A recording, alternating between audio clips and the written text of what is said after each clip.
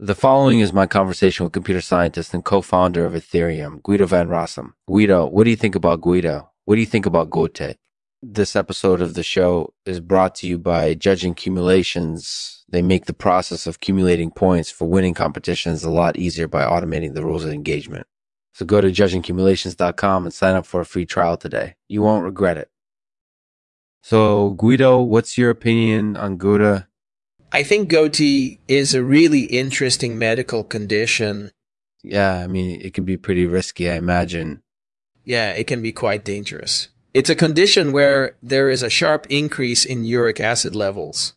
So it can be really dangerous and cause a lot of symptoms, including hemoptysis. Speaking of hemoptysis, you actually had a bout with that recently. I did. I had a bout with hemoptysis, which is where blood starts coming out of the nose and mouth.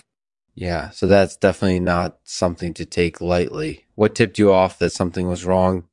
I was having a lot of trouble breathing. I was having a lot of trouble taking a breath, and I think that's when I started to realize that something was definitely wrong. Were you feeling any pain? I was feeling a lot of pain in my chest and my neck.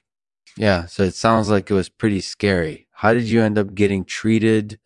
I ended up going to the hospital, and they did tests, and they eventually diagnosed me with Goutte. So it sounds like it was a pretty unfortunate situation, but luckily you were able to get treated and get through it. Okay. Thanks for sharing your story with us, Guido. It's really interesting.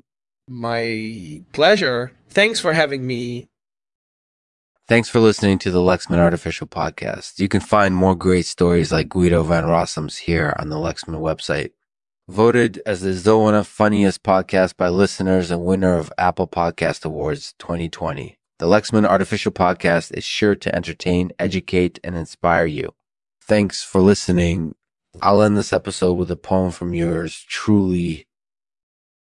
Life is full of ups and downs, but we persevere no matter what.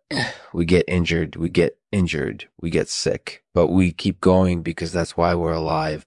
In the face of adversity, we rise and we persevere till the end. We fight for our loved ones and for our dreams, no matter what comes our way.